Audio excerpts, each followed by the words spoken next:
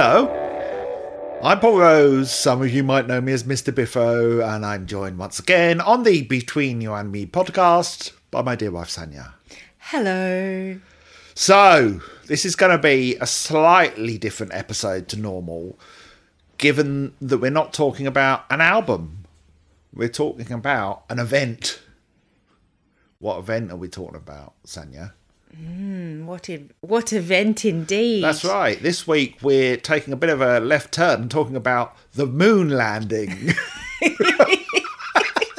Was it real or was it a hoax? Could you imagine? No, we are talking, of course, about fish leaving Marillion. Yes. The end of an era. The fish era, indeed, as it is generally known. So, it's probably going to be a little bit more relaxed than casual because we just want to sum up, I don't know, the last 4 albums and the last, well, what was it, 10 episodes. Wow. We've Pretty done good. 10 episodes already. Yeah, I think this is number 11. Way. Get out of here. Yeah. That's good going. That's good going, isn't it? Before we get into it all, though, we do have one last little bit of music to discuss. And that's the B-side of Sugar Mice. Why are you doing that, Sanya? So that you don't hear the sound. I'm not even going to tell you what she was doing, so you can just imagine what sound she was making. Oh, come on. I was having some water. She was covering Under herself. a blanket. Yeah, under a blanket. Well, not behind a blanket. So we're going to talk about Tucson, B-side of Sugar Mice. Oh, straight into Tucson. Well, yeah. That's not what... Okay, brain is exploding. You said first we were going to talk about the breakup and then get to the songs. Yeah, but just before we started recording, I said, we've got to do Tucson. Oh, I see. Oh, of course, because Tucson wasn't a demo. It was a B-side. Yes, Sanya's just given away the fact that we will be talking about the demos that were featured on Spoiler alert. the remaster of Clutching at Straws that came out via Yes. EMI some years back, but we'll leave those till a bit later. So Tucson, B-side of Sugar Mice, I believe it is at least some band members' least favourite Marillion song. Of all time. Certainly of the Fish era, yeah. I think Mark Really? Kelly absolutely hates it. What? It's not that bad. I actually really like it. I like it, yeah. I always like Tucson. Why do they hate it so much? Do you know what? Why? I've got a curiosity to... which I'm hoping you'll answer.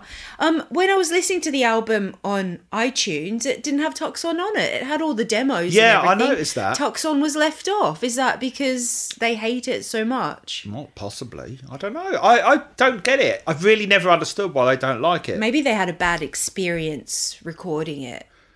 Well, yeah, I wonder. Because I know Steve Hogarth on the excellent Corona Diaries podcast, shout out to H and Ant Shaw, who do a brilliant job every Monday, unless you're a purple patron, as I am, in which case you get it early. Oh, show off. Plug. Yeah, on that, H, some episodes back, he was asked him, how do Marillion B-sides get decided? And Right. H was slightly baffled by the reasoning, but sort of said it tends to be how much work it took to record and write. How Yeah. complex the song is. Yeah. If they managed to do I it, think I heard that Yeah, one. if I they haven't ma- listened to all of their podcasts yet because I'm a bit scared sometimes to get too much information. But what I have listened to, I've loved. Yeah, And yeah. I did hear It's- him say that. it's brilliant. He's a great storyteller. He's a great storyteller, isn't but he's also a brilliant gossip. he? Which we love. He's such a teabag. Oh, He really is, H. teapot. I think the word is. Is it? Yeah. What's the difference? Well, I know in real Pot life. holds tea.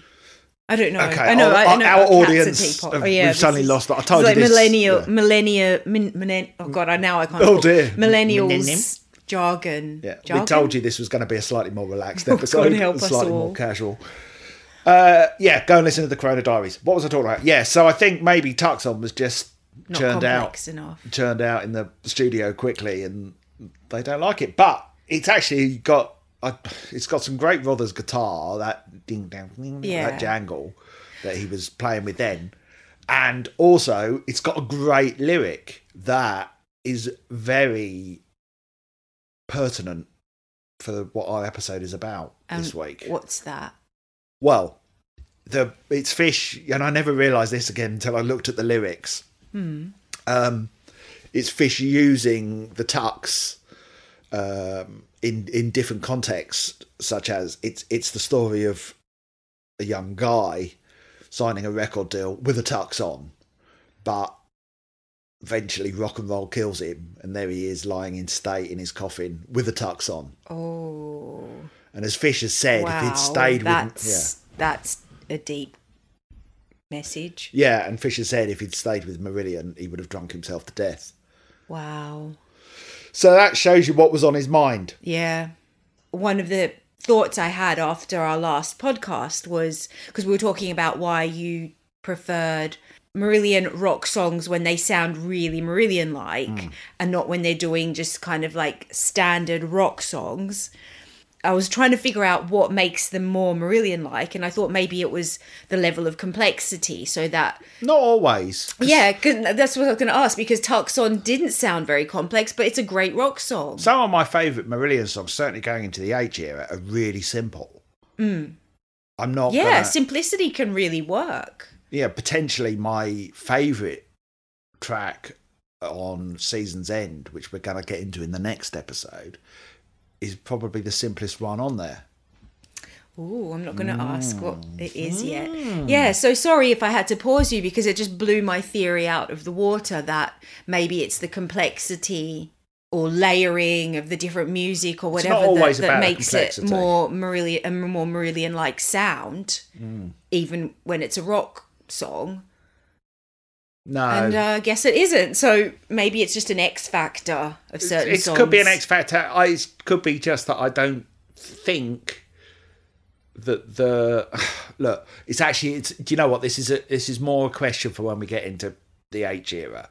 Because I think they certainly flirted with more conventional rock music at times, not always, as we know, because they fully embraced their prog art rock instincts as well.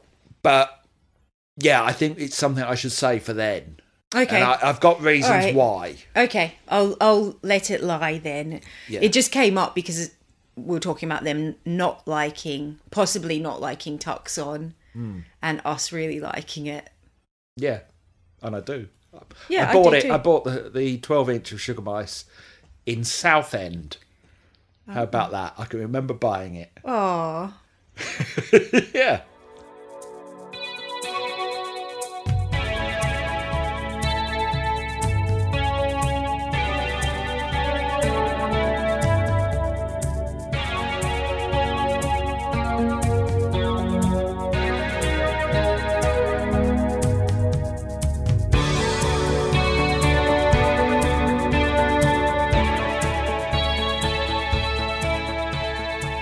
Clutching at Straws came out.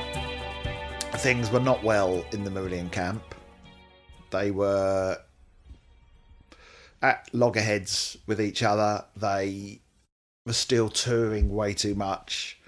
I saw them several times on that tour. The first time I saw them at Wembley Arena, they were starting to be able to sell out several nights at Wembley Arena, where I used to work, funnily enough, but not at the time. And actually, yeah, I'm sure I've told you this story, but I had my weirdest gig experience ever, because it was on the Monday. I went on the Monday, and it was great. You know, partly Fish came into the audience. Everyone was like, what? Yeah, no wandered way. through the audience. Or during your concert? During the gig, yeah. Oh. I think during Warm Wet Circles, but don't quote me on that. And then there was another show on the Tuesday, but on the Wednesday, they had a big charity show with Prince Edward in the audience. That's random. Yeah. Is Prince Edward a Marillion fan? I wouldn't have thought so. Oh. The rumour was that Fergie was, Prince right. Andrew's ex. And my mate and I, we decided we wanted to go again, so we went and bought tickets from a tout. They all sold out, but we hung about outside and managed to get tickets. But it was my mate Mike. He's a funny fella, Mike. He was sort of very tall and kind of gangly and awkward.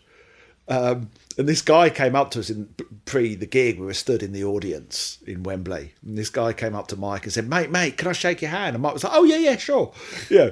He was a completely kind of innocent sort, Mike. Aww. So Mike put his hand out and this guy whipped out a pot of talcum powder and poured the talcum powder all over Mike's hand and then ran away. What? How random! I mean, I at the time you would have loved that. I mean, I was still laughing during the gig. I was doubled over. That's surreal. And it was more Mike's reaction of just like bewilderment that made it funny. So bizarre. That's the kind of thing that happens to you, though, isn't it? Those kind of surreal, and to Mike, who experiences. stayed here once and was too shy to mention the fact that while we'd been down the pub, the dog had gone and done a big poo in the bedroom where he was staying. Oh, no. He was too shy to mention it. So he was just going to leave it. Sleep Or did you find overnight. out afterwards? No, or? I think I went in to take some, I don't know, blanket in or a pillow or something, and saw that there was the poo on the floor. Oh no! Anyway, that is wildly off topic. Poor Mike. Where was I? Yeah, so I saw him twice in a week that week, and then again at Hameo when they did some nights there as well. And I remember the Hammersmith Odeon show. It lacked something. It was the first time I'd seen Marillion that it felt that they were lacking energy or enthusiasm. How much time had passed since Wembley? It was quite a while. Right. Yeah, I mean, I could probably find out, but it was quite a while. So Yeah. It was, they'd... And I remember at the time being surprised, my God, they're doing more shows? How long is this Clutching at Straws tour going on for? Oh, really? But it wasn't their choice, it was the manager's choice, is that correct? Or Yeah, the manager kept Mutual putting them decision. out, and that was what was causing tensions, partly because he was on 20%, so he was making more than the band were. And that's why he kept putting them out. And as Fisher said, he could remember having band meetings with their manager who was in rehab, having the meetings in the rehab. What? And him thinking, this is the guy who's in charge of our careers. Oh my goodness. So it was starting to build up. And on top of that, they were getting exhausted and worn down by this relentless touring and living in each other's pockets. And on the Clutching at Straws tour, by all accounts, they'd split into two camps. Fish was partying 24/7. The rest of the band were, but less so, because they'd kind of found partners and settled down a bit more. But Fish was, as he said, drinking himself to death. That's not really two camps. That's like Fish and then the rest of the band. Yeah, that's two camps. Oh, okay. that's Yeah, but literally... this camp is solo. Well, that's literally the definition of two camps. Fish and his hangers on, Okay, and okay. the rest of them. Literally the definition of two camps. I've got a question. Do you know, only if you know, has the relationship between their manager at the time was that affected by this experience, or are they still friends now or in contact now? Well, I only know, again, sorry, we're doing lots of shout outs for the Corona Diaries here. They obviously got rid of him during the 90s, but so they stayed with him after Marillion Clutching at stayed Straws. with him for a while, yeah. They must still be in contact, because H mentioned a few episodes back that John Arneson turned up at the Royal Albert Hall during the sound check. So, okay, so they've still got a good H certainly relationship. liked him. Yeah. H seemed to get on with him great, but we're jumping ahead slightly because... Yeah. What about Fish? Well, no, Fish hated him. Oh, he hated him. Fish Okay. well, that's what the breakup... Again, we're jumping ahead. Sorry. yeah. Without some sort of structure, I'm all over the It's place. absolutely I'm liquid. the reason why they split up. Right. The band now all blame John Arneson. And Fish never made up with John Arneson. That's what my question is, essentially. Not as far as I know, but certainly the way he's talked about him in interviews, it doesn't seem like he made up with him. Right. I don't want to go too deeply into the breakup because it has been well documented. Mm-hmm.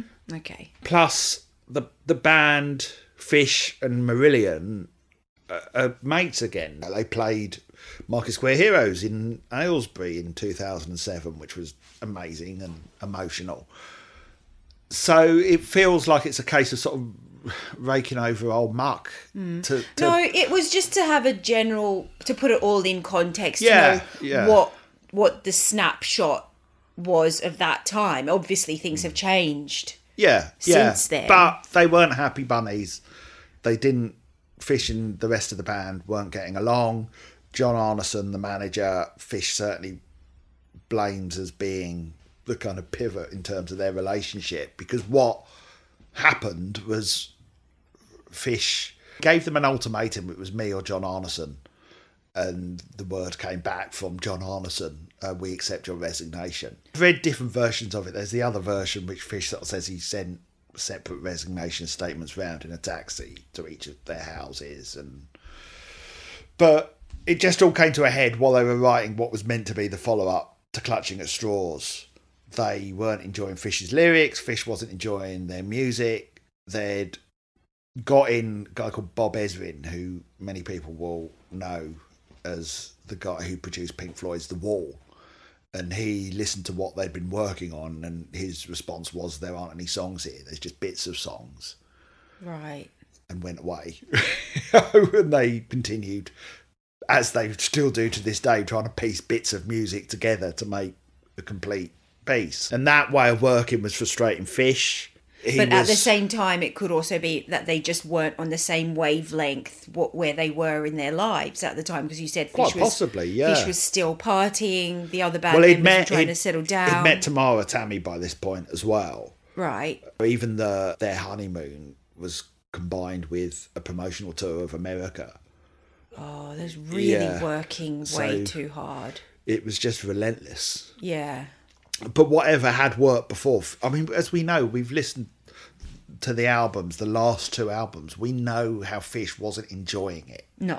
And it may just be that there was stuff building up in him that was coming out the wrong way. Yeah. That he wasn't communicating with the rest of them or expressing himself in the right way or the most direct way or the clearest way. And particularly if there were drugs and drink floating around and exhaustion, no one's going to be communicating in the best way as well, you know. And then if resentment's built up over time, this stuff isn't getting dealt with at the time, so it is all building up.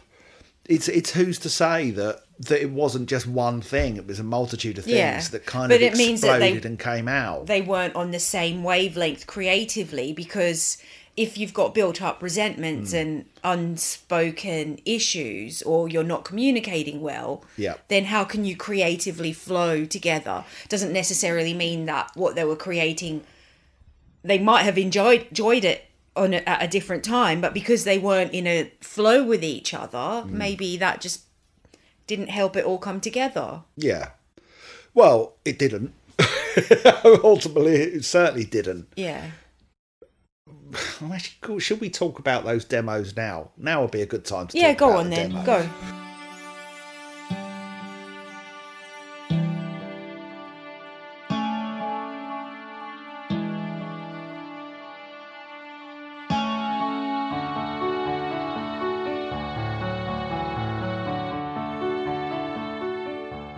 So, some of you will be familiar with these. They were the tracks that were on the remaster of Clutching at Straws that came out in the noughties. The songs on there, the first one, Beaujolais Day, was actually written during the Clutching at Straws sessions. So it actually is pre-Clutching at Straws. Get out of here. But what's really interesting about it is that it's the music from the song, because this is the weird thing about these is there are snippets of Fish lyrics, Fish solo lyrics, mixed with music that they then used on Season's End. Certainly coming to it after knowing that solo stuff, it was really jarring. You found it a bit weird a couple of songs I recognised the lyrics and then went to listen to them in the Fish solo album that came out. The first one that came out, and it was like, what? And then there was one song that I recognised the sound of from Future Marillion. I had to ask you which one it was, and then went to listen to that, and it was like, whoa, it was really interesting. Well, Beaujolais Day was the one that I provoked the bear when I You interviewed provoked Fish. That was the one when I interviewed him, because I said to him, I noticed that it's the lyrics from Fortunes of War on Beaujolais Day. And I said, how long do you hang on to lyrics for? What was a reasonable question. And he really snapped at me. Hang on, what do you mean? Hang on. I don't hang on to anything.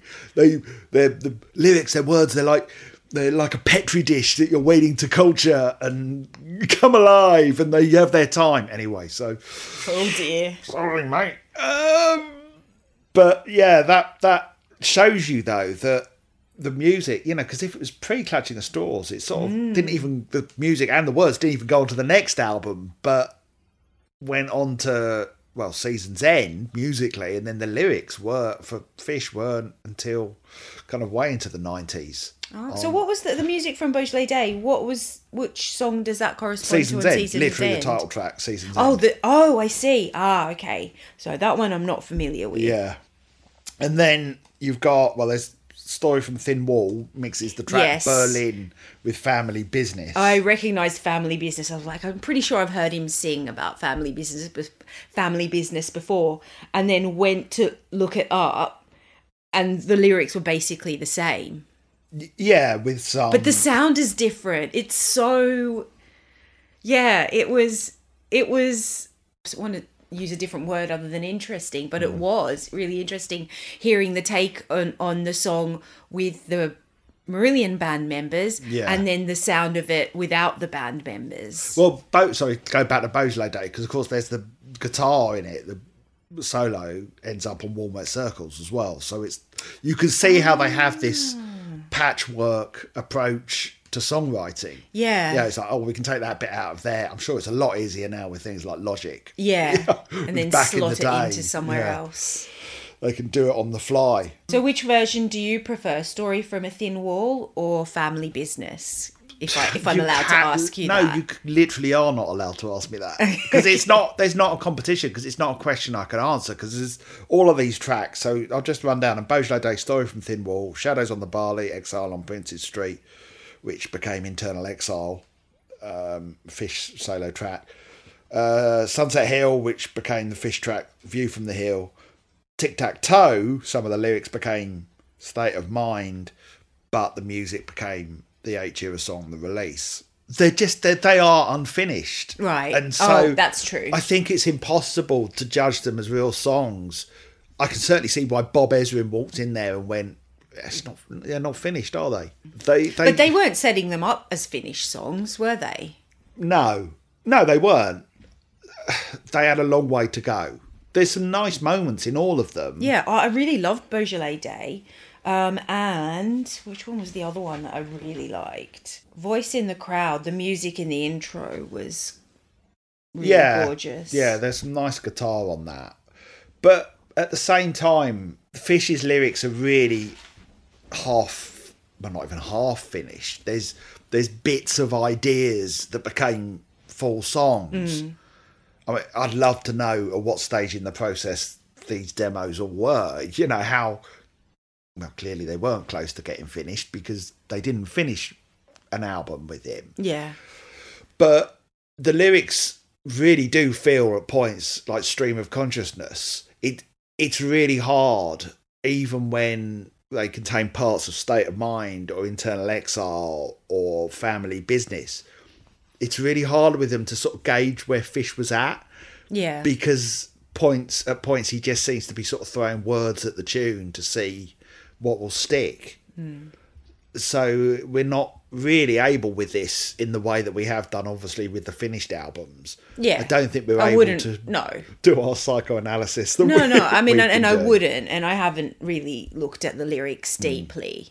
Although one of the songs, which one was it? It was like Exiles on Prince's Street. That seemed to me a complete song lyrically. No.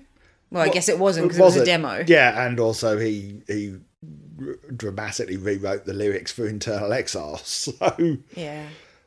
By the same token, and I don't know how much of this comes from knowing where the songs went next in terms of getting completed.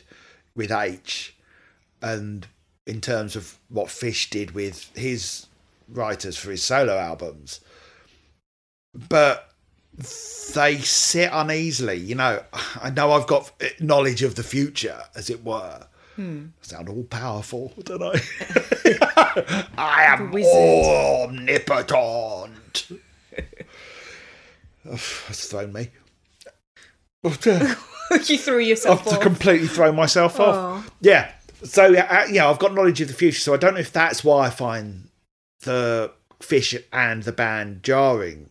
Oh, but that's interesting, because I didn't. I really liked most of those songs. Demos, sorry. I quite enjoyed listening to them. It didn't feel jarring at all. It was actually, I was like, damn, I really would have loved to hear that album, that future album. Well, you can. That never it's happened. Called Season's End. You can. Yeah.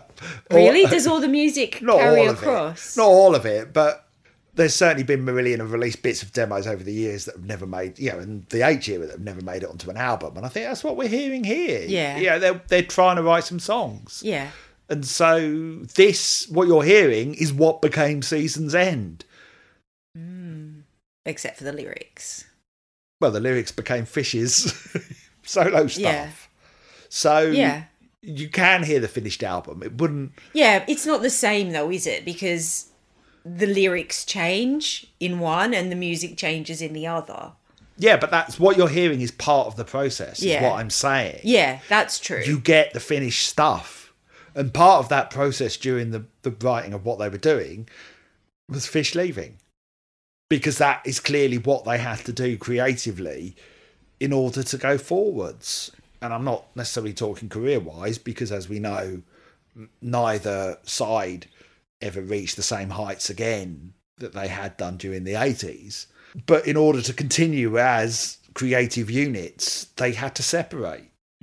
And it's something, I'm going to sound really wanky here, but speaking as someone who does creative stuff for a living, the creative process isn't something that you can quantify and sort of nail down.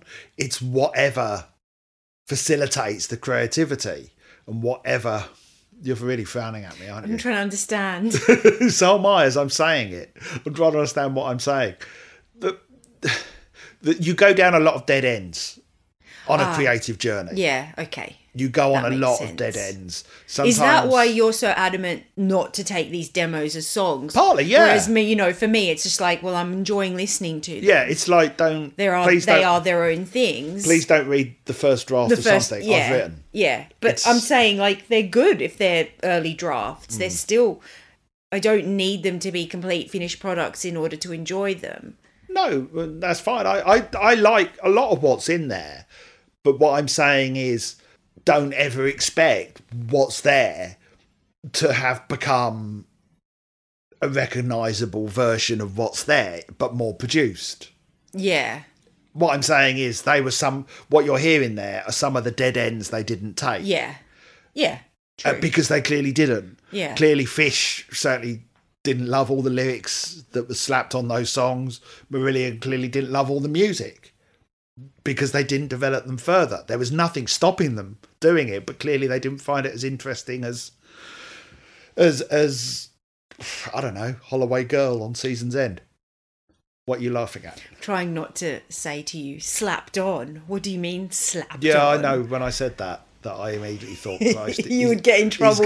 You would get in trouble for saying that. He's going to be after me, isn't he? Yeah. They weren't slapped on. They were injected like a cocktail of chemical antibiotics. And why am I? Yeah, you're right. My name's Fish. What? What's happened? I don't know. What happened to his accent? That's the way it was. It's part of the creative journey. You see, that's where I ended up. Oh dear. Anyway, so what happened next? Well, September 1988. Would you like me to read you the press release? Yes. That was put out by EMI. Yes, please. Fish leaves Marillion.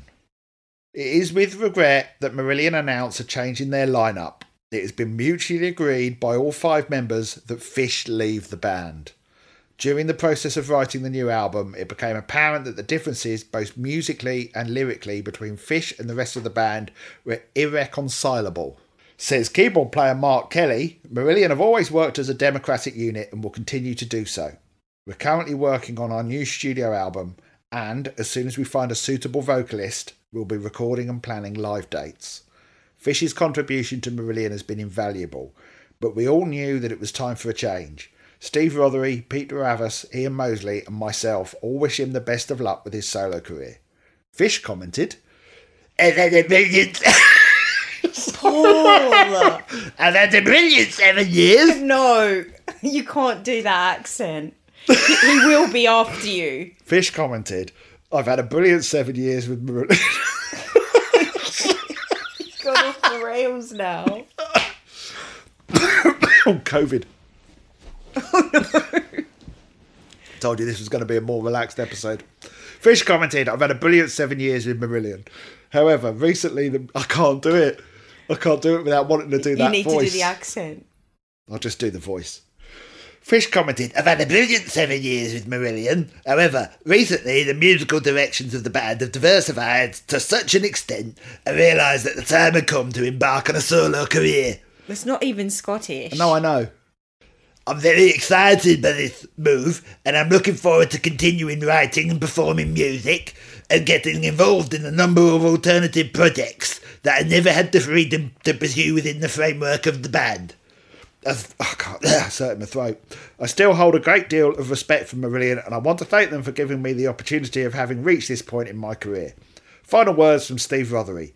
"As a gesture and a big thank you to our fans who've given us such incredible support so far, we are planning a live double album encapsulating Marillion's 7-year career to date. We're hoping to see this released during November." Which... Is that where these demos were meant to go? No, a live album. Oh, a live album. Oh, Yeah. God. Oh, God. Someone, please wake my brain up.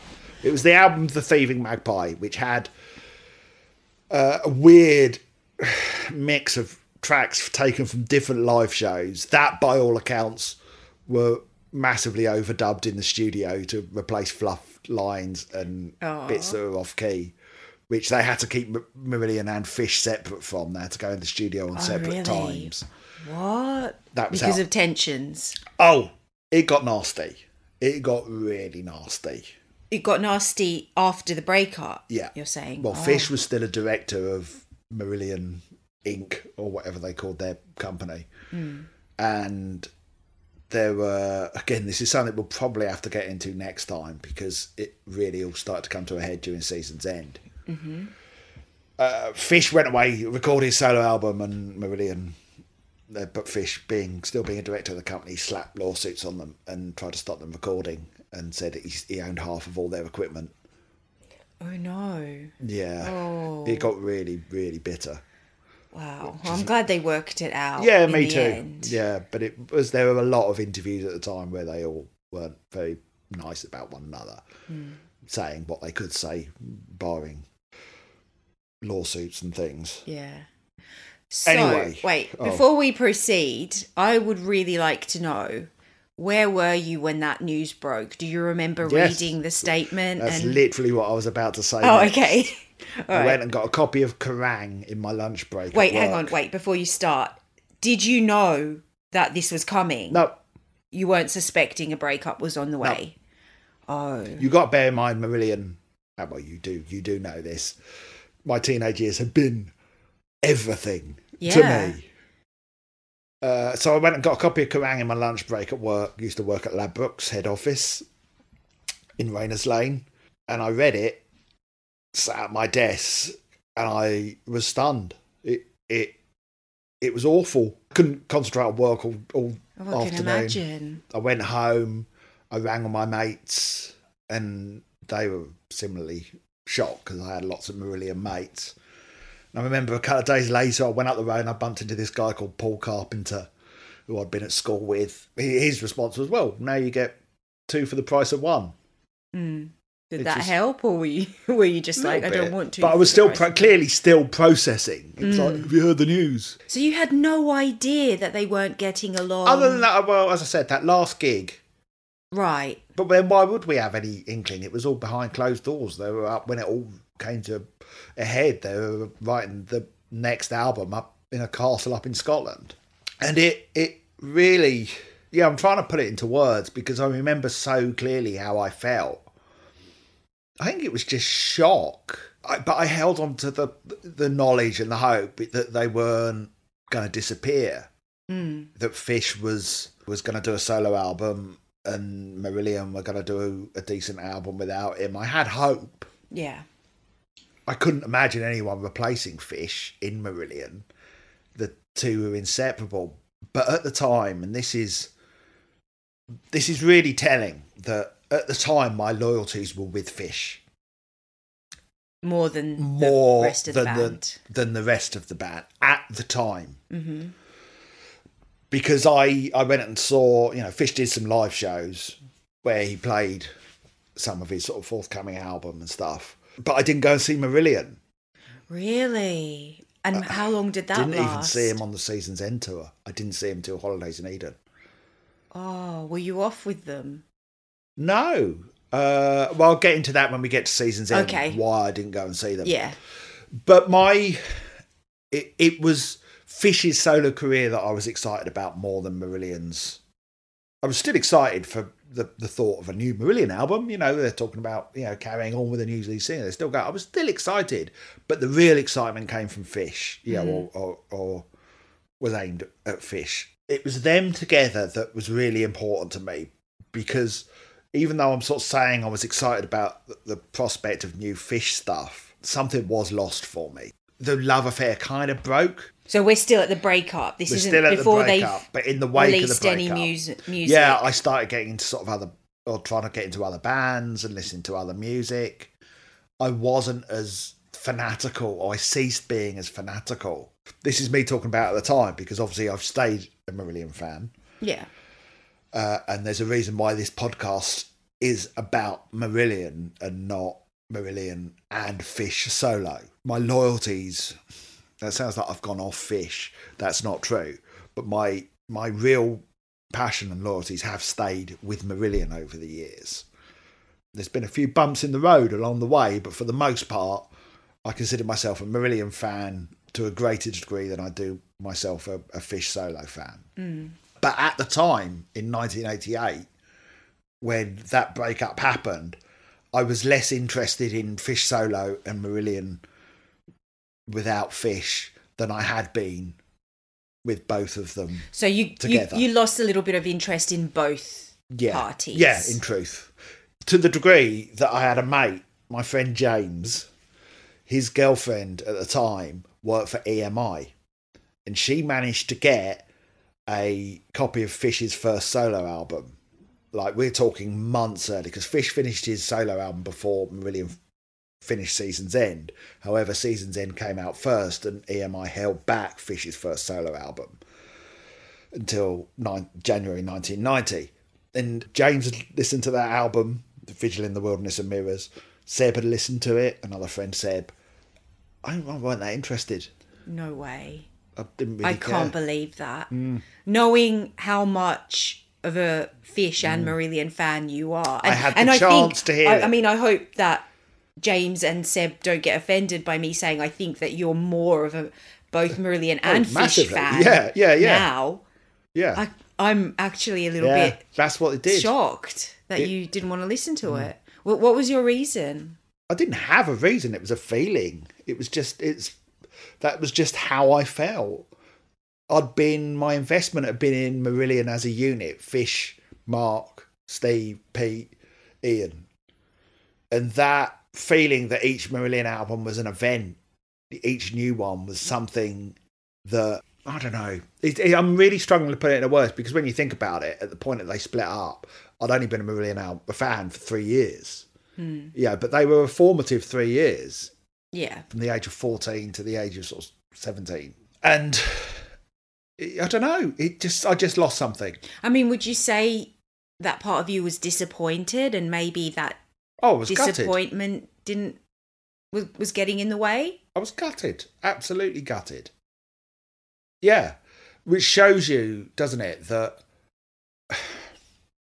really, even though in these episodes we've talked more about Fish and his lyrics, Yeah. it shows you how important, even then to me, the rest of the band were as part of what I loved about them. Yeah. But, as I said, I still had more interest in Fish, what Fish was going to go on and do.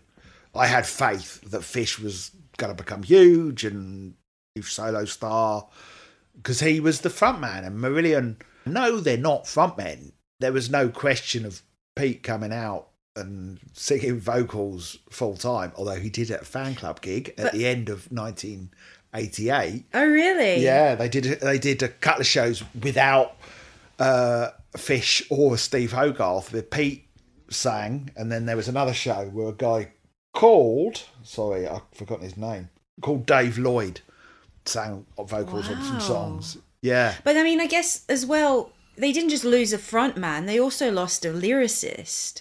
Yeah. So you can't just say, unless the other band members also wrote lyrics, they couldn't just step in. No.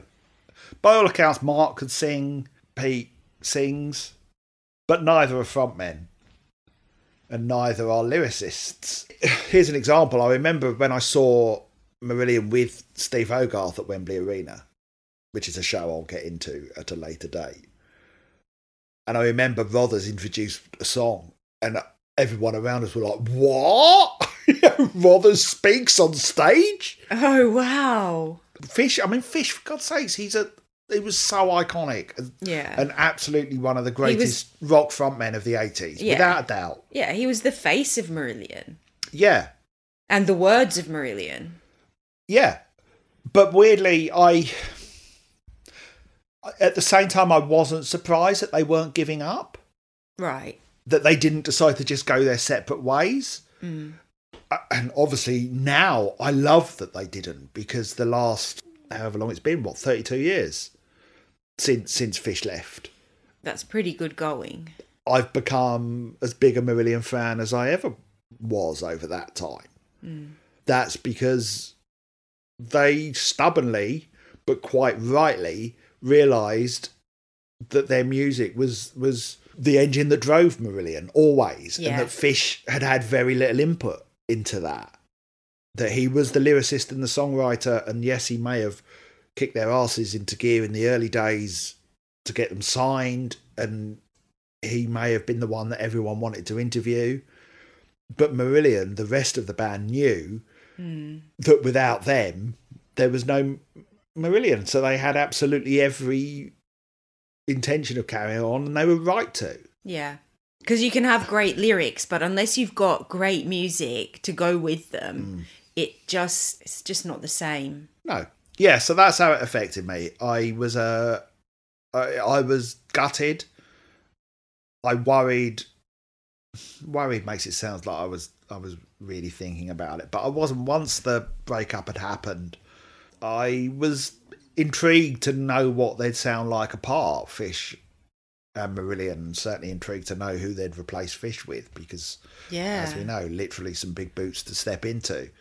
But I kind of had other stuff going on, a job, and I had other bands that I was listening to at the time. It wasn't. I realised that the world musically didn't revolve around Marillion anymore. So I got over it. At what point, you don't have to answer this if this is like too spoilery, but at what point did your love for Marillion reignite? This is probably something we want to talk about when we get to Season's End. Okay. Because what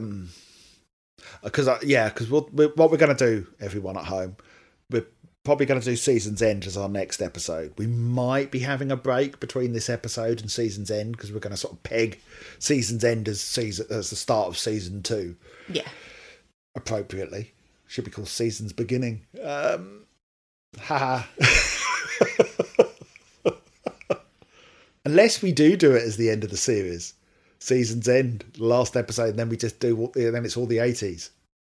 Could do. But I want to have enough time to listen to it. So as long as I've got at least a couple of weeks to listen to it. Anyway, I haven't wanted to up till now because we're still in Fish era, and we're going to have a week's break before we start season 2 with Season's End, which is all kind of wrong. And then I'll talk about what I felt about that album then. And we'll also then the following week, I think we're going to look at Fish's first solo album, Vigil in the Wilderness of Mirrors, which I think probably be the only Fish solo album that we actually cover on this, because it is a Marillion podcast rather than Marillion and Fish. And there's reasons for that. But I think there's enough of a holdover from the Marillion era that it's worth looking at to compare and contrast with Season's End. So I'll talk about because the point at which my sort of love for them reignited is part of this journey that we're sort of on, and we're not there yet. Okay. Yeah, this is the point. So you're going to keep that close to your chest until we get there. Yeah. All right, fair enough. I can accept that. Yeah, and as the people at home should know, I'm doing a Marillion podcast. It's fair to say that my love for them did reignite. Yeah. In quite a major way. So we'll deal with having a week off to give our brains a chance to recover from the Fish era. All right. And then we'll come roaring back with season 2 2 weeks later.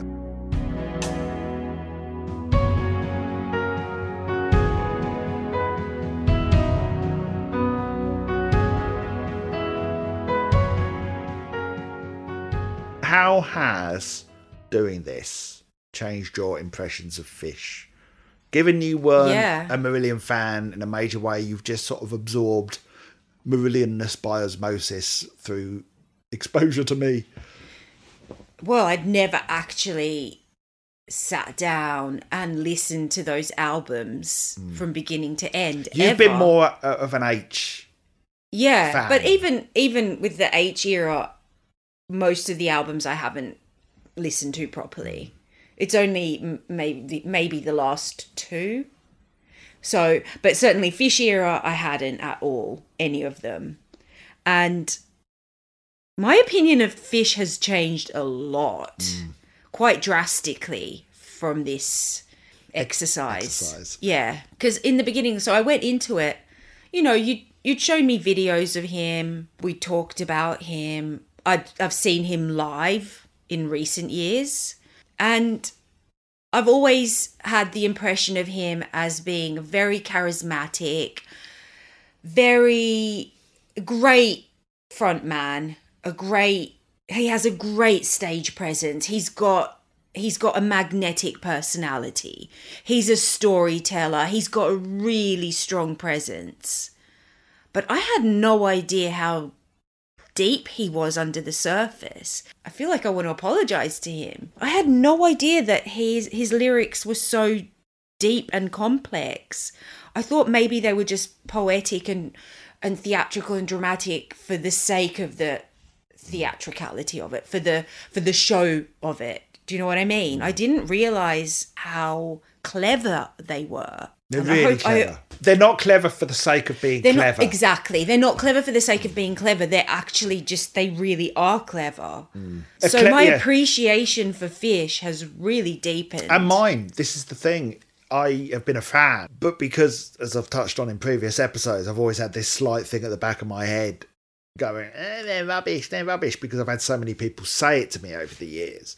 But actually doing this and going into it, trying to silence all those sort of misconceptions that I was a fan of a band that was a bit cheesy or whatever because Fish wore face paint and pretended to kill people while wearing funny helmets and stuff. That actually there was so much more to him than that. Yeah. And I don't want to make it all about Fish, but this is the last time we'll talk about the Fish Marillion era, really. Yeah. Except when we deal with his first solo album, probably. But he really is a brilliant lyricist. Yeah. He absolutely was born to write words.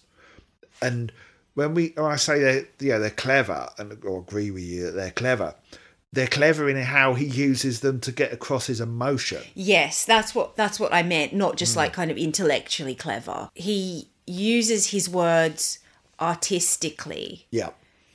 He paints a picture. And in the beginning, my experience of Fish was as a performer who sings words, whereas now it's more as a poet or a writer who happens to perform. Yeah. Which is how he describes himself. He says he's not a singer who writes, he's a writer who sings. Sort of seeing it through that lens, I can understand why he may have really struggled with that rock and roll lifestyle, how it could have worn him out and got him down and created problems with addictions or with substances. I'm not saying he was an addict, but he certainly had issues with substances to help him get through the endless performing. Cycle. Yeah. But on top of that, the other thing that really is apparent is how quickly that soured for him and how quickly he started to struggle. Yeah. Because we were 2 albums in before he seemed, and then Misplaced Childhood was we seem to have identified on that. He seems to be struggling with the rock and roll lifestyle then. Yeah. And if you go back to Script for a Jester's Tear even, there he's blaming his own ambitions and his own desire for fame for ruining relationships even then. So for me, what's really shocking is that after Clutching at Straws, he continued being a rock star. Or at least tried. Because you think, why would you want to? You clearly don't seem to be enjoying it. Why continue? Yeah. I suppose we'd have to go through some of the solo album lyrics to understand that. Yeah. I get him doing certainly one solo album and kind of feeling obliged to do that and to at least try it out to see if he could have. But fame and the industry really, really didn't seem a fit for him. No. I think he would have been far better off writing books and screenplays like he'd been promising to do or pledging to do since the late 80s. And he's still doing it now, even as he says goodbye to the music industry with Weltschmerz. He's still saying stuff that he was saying back in 1988.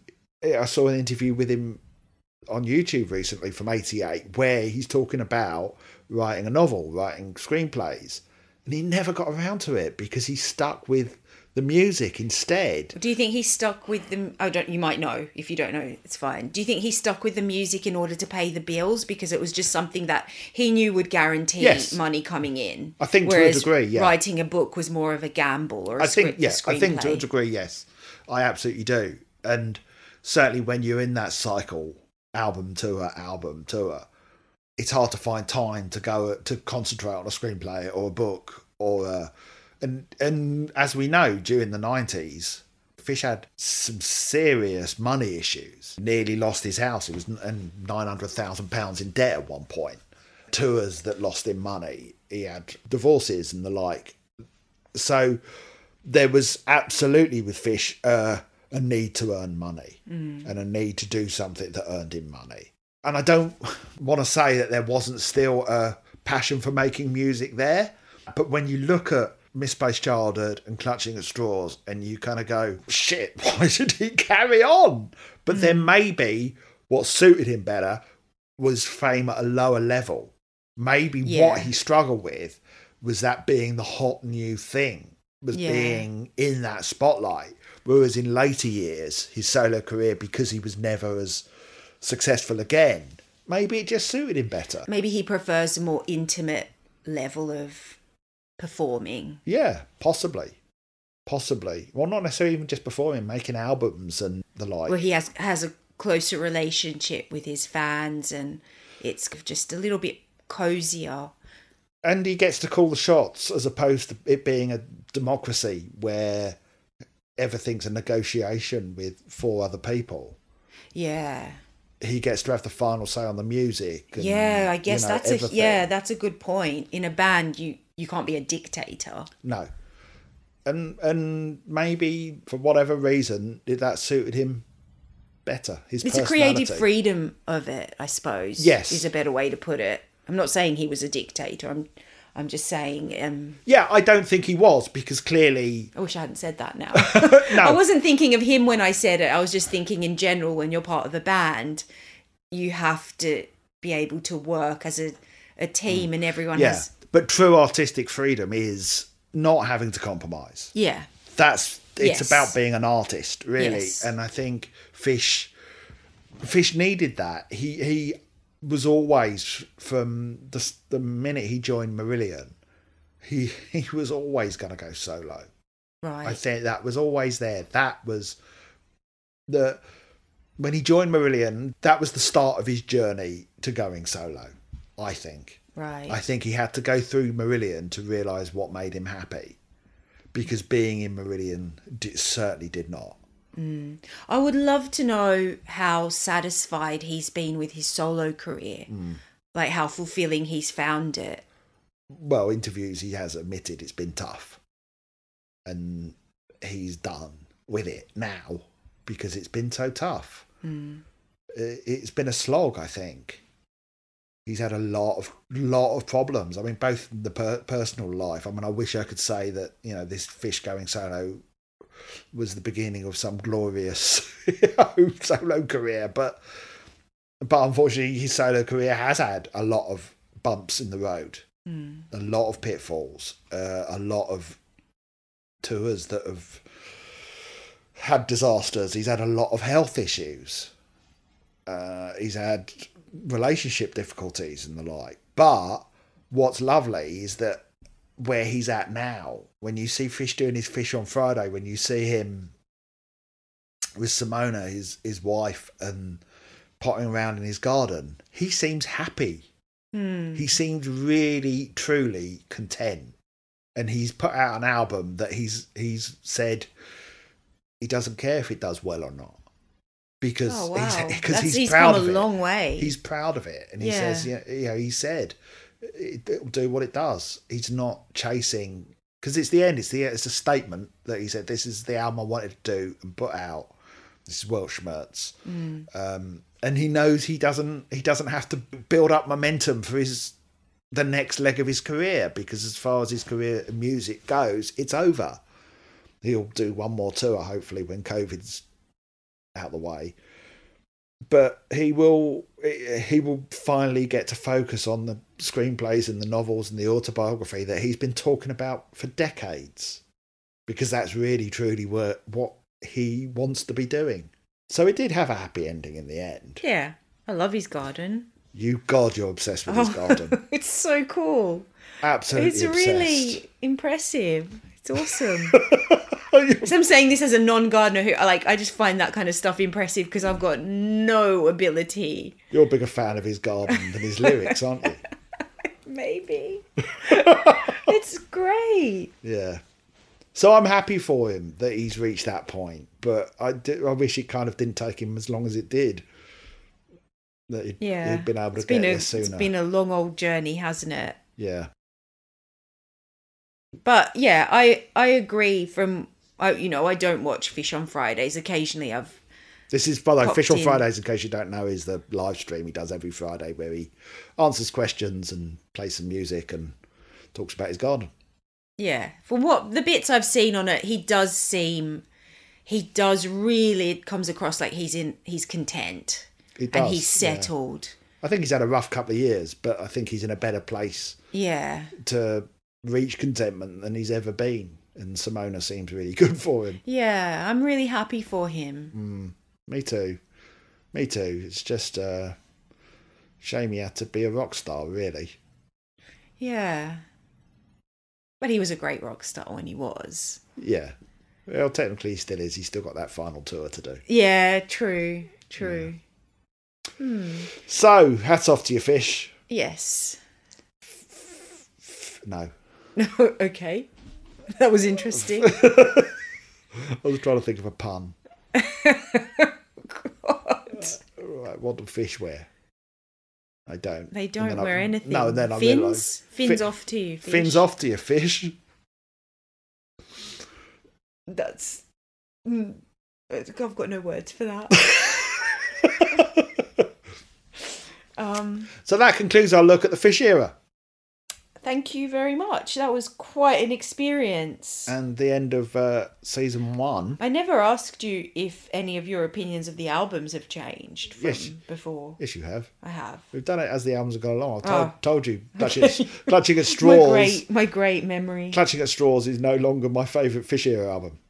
Misplaced Childhood is. Wow. Clutching at Straws is way too dark, and musically great, but lyrically, because we've really delved into Fish's emotions that he was going through at the time, I'm gonna find it hard to enjoy that album. It was intense.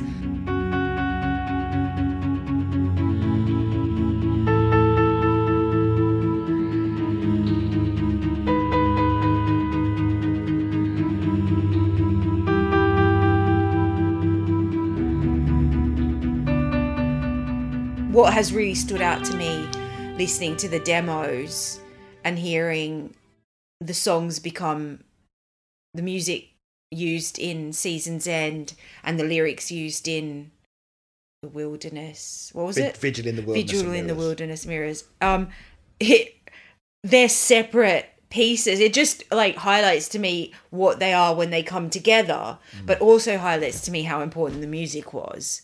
Because as great as Fisher's lyrics are, it's like that music is what made Marillion. As much as him, it's like it's special. Yes.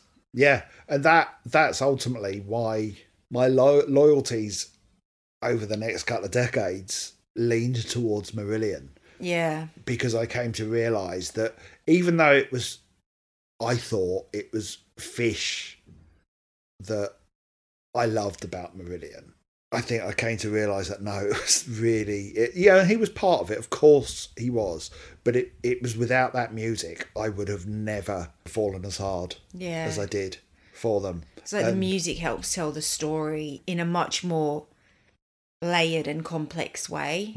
We've said it before, but cinematic. Yeah.